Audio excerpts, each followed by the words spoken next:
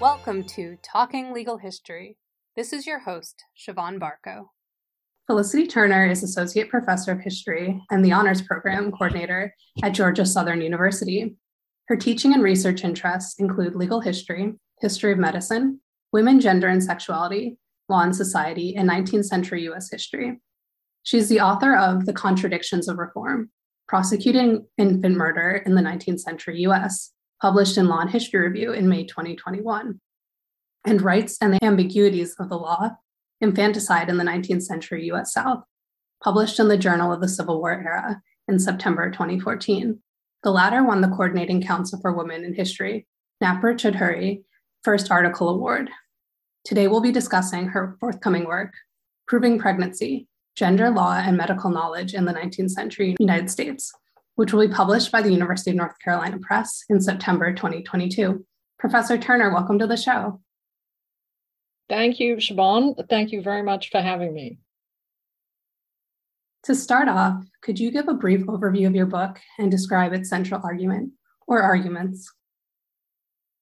Well, the book begins in the late 18th century, early 19th century, and it traces how knowledge of pregnancy and childbirth shifted from being something akin to property, widely shared by a range of women from all races and ethnicities within local communities, to a form of property exclusively held by upper-class white men in the late 19th century. And that property was owned or held by people we recognize today as medical doctors. And in order to trace this shift, I use a range of sources, including medical literature, state legislative records, newspapers, in some cases fiction. But most important to my research were hundreds of coroner's inquests in relation to infanticide and infant death, a crime specific to women, principally drawn from two states, Connecticut and North Carolina. I do use some cases from elsewhere, but those were my two primary sites of research. And my argument is, in many ways, an argument about the history of professionalization. And so it's not a history isolated to the medical profession, because professionalization happened with law too. And you know this, I know, with your own work and what you're working on. But what I argue is that the history of how this happened in relation to medicine is largely incomplete. Many histories, whether medical or legal, have conventionally focused upon state legislation and decisions in state appellate courts. The fight to criminalize abortion is a large part of the story too, with the American Medical Association, the AMA, pushing doctors who practiced abortion out of the so-called legitimate medical profession. And so my book adopts a different approach, arguing that local law, or what happened in local communities, is a very important part of the history of how physicians came to assume a privileged position within local communities. State legislation made no difference if people on the ground, for example, didn't believe a crime, in this case, the crime of infanticide, had occurred, or placed limited value upon the testimony of a doctor within criminal forms. Okay, so it didn't matter what state legislation said. And so my book argues that tracing the changing involvement of formally trained physicians in forms such as coroner's inquests shows us how knowledge about pregnancy shifted from being something that was largely the province of women to becoming the province of men, and how men came to be accepted as experts in that arena.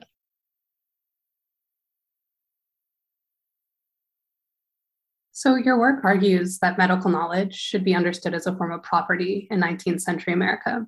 What are the stakes of expanding conceptions of what constitutes property? And how did who could possess this medical knowledge property change over time? So if historians expand conceptions or ideas about what constituted property and how property could be owned or possessed, then I suggest historical narratives become more diverse. And we understand that there was a far greater range of people who possessed property as opposed to what existing historical narratives might suggest. And so in my work, I focus on knowledge of childbirth and pregnancy as property, and beyond that, knowledge of and about the female body more generally. But I'm very clear about who could make claims to possession of that knowledge and how that changed over time. So in the early decades of the 19th century, many people, primarily women, had knowledge of childbirth, either from firsthand experience or because they were trained midwives.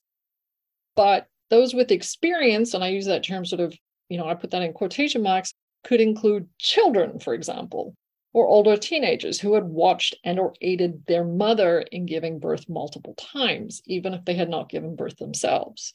So experience of childbirth could take many forms, but it tended to be restricted to women in the earlier decades of the 19th century, as men did not go into birthing rooms, particularly amongst poor and working class women. Although the situation was markedly different with enslaved women, where some enslavers would often call white physicians to go in to watch enslaved women give birth. So using this kind of understanding of knowledge as property, we can see how even young women, around 10 or so, might have been able to say that they possessed property because they possessed knowledge of childbirth in this way. And so existing historical frameworks of how we understand property tend to identify it as something that can be commodified in some way, if not for money, then as something that can be bartered. And my book is trying to stretch these boundaries or demonstrate the limitations of these ideas within certain contexts. So we're unable to recognize the value of the knowledge these women held because what we're looking for are women and men who commodified that knowledge, or their property in particular ways. So, they advertise themselves as a doctoress, as a midwife, as a doctor, okay? And so over time, getting back to your question about how these things changed, well, this did change, this idea. And this knowledge came to be affixed or attached, if you like, to a medical license. And who could hold a medical license was highly restricted. Generally educated, white, wealthy males. And this change was gradual. It took an extended period of time. It operated differently in different states. It happened much more slowly in the southern states. And it was complex. And obviously, midwives continued to practice while physicians did so. So it wasn't sort of okay, physicians, they're in charge now and midwives are gone. But reading local inquests, what you find is the voices of local women, which had once been very powerful in those forums, they were pushed to the margins. And this is a really significant change.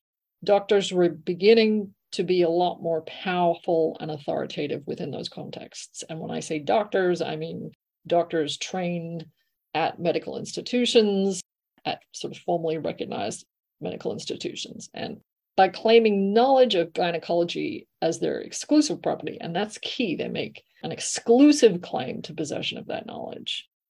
We own this knowledge and nobody else does. This eventually enabled physicians and others to assert control of not just the knowledge, but the bodies subject to that knowledge, so the bodies of women.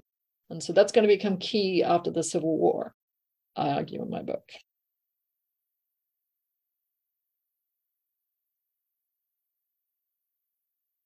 What was the historical landscape in which the cases you write about were happening? Many people who listen to this podcast likely know about the concept of legal pluralism, but what is medical pluralism and how does that relate to the law? So medical pluralism is analogous to the idea of legal pluralism. It's a term that acknowledges the multiplicity of medical or health care sources that existed in the first half of the 19th century U.S. And I sort of went hunting for this term. It's used a little bit by medical anthropologists, but historians don't use it so much. They tend to refer to the medical marketplace, once again, placing this emphasis upon commodification of knowledge. So, as I note in my book, people turned to whatever could help them during this period, the sort of first half of the 19th century US, rather than what we might think of today as specialist expertise. And so there was no regulation of healthcare. And all of this explains why local whites, especially poor whites, might turn to an enslaved Black healer for help rather than seeking out someone who called himself a doctor, whatever that might mean. Okay, and if you go through census records for this period, it's like you can see Doc Cope, but Doc could just be his first name. It could actually mean he had some kind of training, or it could just be that people acknowledged him as a healer in the community. Just because he'd help people. And so further, as the famed example of Laurel Thatcher Ulrich's A Midwife's Tale shows us, women had long been respected as healers in their local communities. So to be a midwife meant more than being able to deliver babies, for example. And so the framework of medical pluralism also helps explain why knowledge about pregnancy wasn't naturalized in this earlier period in the way that it comes to be naturalized later on. By that, I mean people did not assume that all women knew everything about pregnancy because she was simply a woman. Those kind of naturalized assumptions actually emerged later in the 19th century. And that's key in my book, sort of understanding that idea. And they were perpetuated largely by the male-dominated medical profession for particular reasons, albeit supported by women's magazines and fiction that naturalized white women's roles, in particular as mothers. So when I think about medicine in this early period, I like to think of it as a kind of healthcare democracy, if you like, providing opportunities for people from all walks of life, really, white women, enslaved people, free Blacks, Native Americans, and poor white men, to provide healthcare. And for people working in the history of medicine, I mean, there's been a lot of books in this area recently that have sort of aimed at expanding this idea about who was providing healthcare in this early period. And one of the most notable is Pablo Gomez's The Experiential Caribbean, for example. So this idea of who's providing healthcare and who they're providing it to.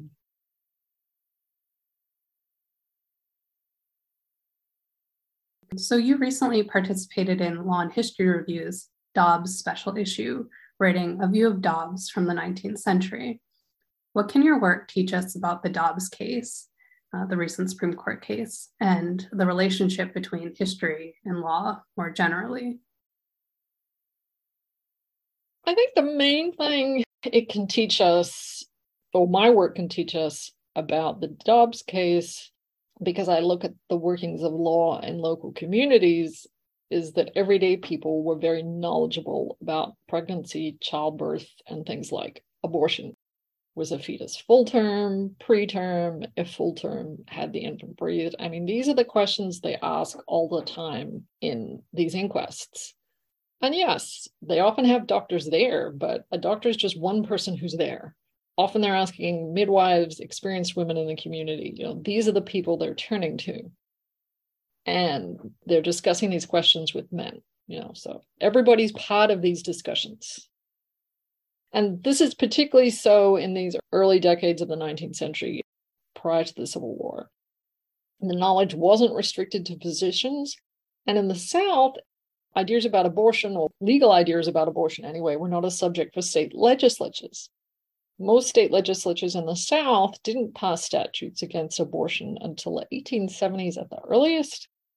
And I think it's really the 1880s and beyond. I was looking for this recently in relation to something I'm writing, and prohibitions against abortion and punishments for the crime were something that were hammered out and worked out at the local level. And in Dobbs, the Supreme Court ruled that the decision provided the freedom for state legislatures to make the decision about abortion, or state legislators elected by the people. So they're sending this back to the states. But what the cases I examined demonstrate is that people didn't really turn to state legislatures to make those decisions for them until well after the Civil War, particularly in the South, that's where most states are now actively working to limit access to abortion. So my work underscores, I think, what many historians and legal scholars have been saying, that the Supreme Court has a deeply flawed understanding of history, particularly the history of abortion. Selective, maybe, not flawed, selective. But in terms of what Dobbs or my work can teach us about the relationship between history and law more generally, I'm not really sure I have an answer for that question. I possibly suggest that lawyers and law clerks should do more history classes. Probably what I'd say is that it does demonstrate the importance of teaching about a diversity of experiences, and that we think about law in a range of ways. So not just as these sort of formal texts and what's produced by state legislatures. And I think pretty much everybody who listens to your podcast would be familiar with that idea. But all of that being said, I'm not sure if they teach about legal pluralism in law schools. And if they don't, maybe they should start doing so, making that a required part of the law school curriculum. But yes, it's a great question. I don't know if I have an answer.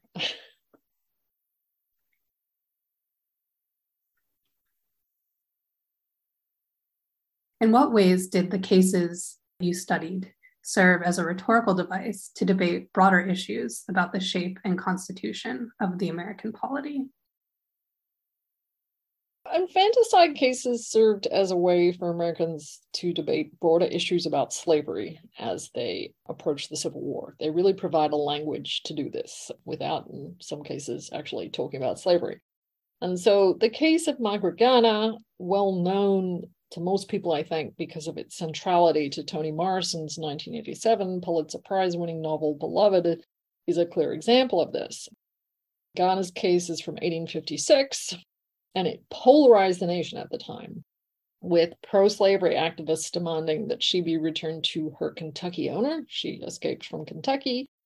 And anti-slavery activists demanding she be tried for infanticide in Ohio, where she had committed the crime of killing her infant child as her owner closed in after she escaped with her children. And they wanted her to be tried there because, the idea is, well, even if she was imprisoned for life, at least then she wouldn't be sent back to slavery. And maybe they could persuade the Ohio governor to show her some mercy and release her. So the idea of infanticide and what its presence meant in a sort of civilized nation, which is what the United States was aspiring to be in this sort of developing period, was troubling. Rhetorically, people associated infanticide and the presence of infanticide with uncivilized or heathen nations, perhaps unchristian nations. That's what I'm trying to say here. So that's where you had infanticide. You didn't have it in places like the United States. Its presence there was troubling.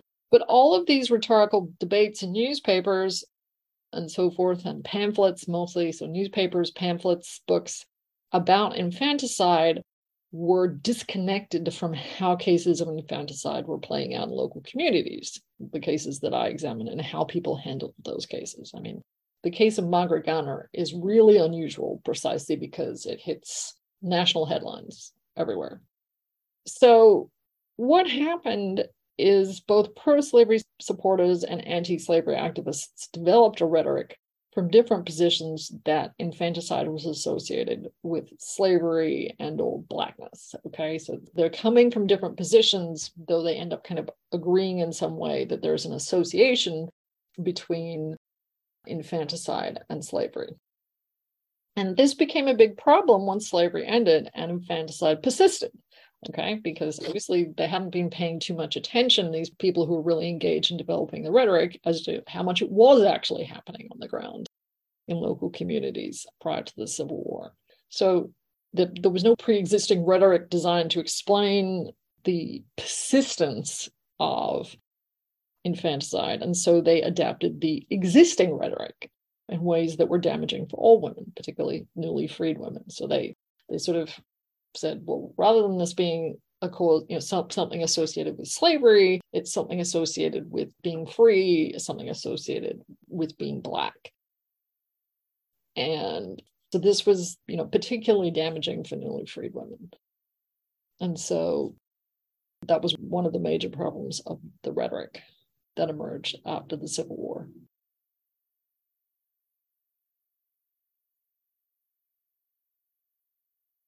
And how does your work, by focusing on local law, reveal new ambiguities about the expansion of rights in the post-Civil War era?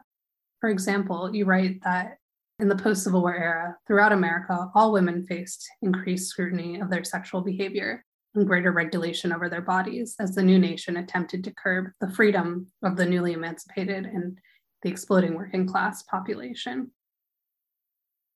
So this is a really great question, demonstrating how closely you read the book, for which I'm very grateful, but it's also a really great question because it's something I've been thinking about again recently in relation to a few other pieces I've been working on in relation to the tension between the overarching framework of rights at the federal level and individual legal outcomes during Reconstruction, particularly in relation to criminal trials, or criminal cases, I should say.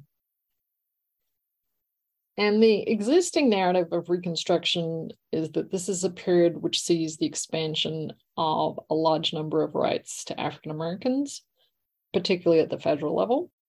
So even though historians and legal scholars have been complicating this narrative now for a number of years, this still tends to be where the focus of a lot of historical work remains. But if you look at formal rights in relation to medicine during Reconstruction, the big winners are well-educated middle to upper-class white males. And what they gained was the formal right to practice medicine. And this meant they got to pick and choose who could and could not practice. They could charge for their services, they could sue to recover fees. They transformed the practice of medicine into a particular kind of property right, a license to which was attached a further bundle of other rights. But this was not just about at the level of expanding state legislation. What I write about is the impact of these expanding rights within local communities. I mean, that's my focus. Inquests were transformed, for example, into sites where only particular men, such as physicians, usually white, surveilled all women's bodies, white and black. And so that had not been the practice previously. And so prior to the Civil War, it was white women who inspected the bodies of other white women accused of infanticide. White doctors, white male doctors, always had access to the bodies of enslaved women. And after the Civil War, this didn't change for newly freed women. They were scrutinized in much the same way as they always had been if accused of the crime of infanticide. But they also had access now, white male doctors, to the bodies of white women accused of the crime of infanticide. Now, this may not seem like much, okay, this increased scrutiny of bodies. But if you read my book, well, you'll understand and you'll see that these physical examinations, which often took place in front of at least one or more people, were incredibly physically invasive and probably painful, particularly if the woman had actually given birth. Okay, so I mean, this is why the granular level of looking at the inquest is so important. So even if the outcome of an inquest was, okay, we've looked, we've examined all of the evidence, now there's been a close physical examination of the woman's body, we're not going to proceed to trial. The accused woman has had her body, she'd had her body poked at, scrutinized, and prodded in ways that I suggest, restricted her bodily autonomy. And so as women lost control over asserting that they possessed knowledge of women's bodies, they also lost control of the bodies themselves. And so initially, this is poor Black, poor white women, but over time, this extends further. And so.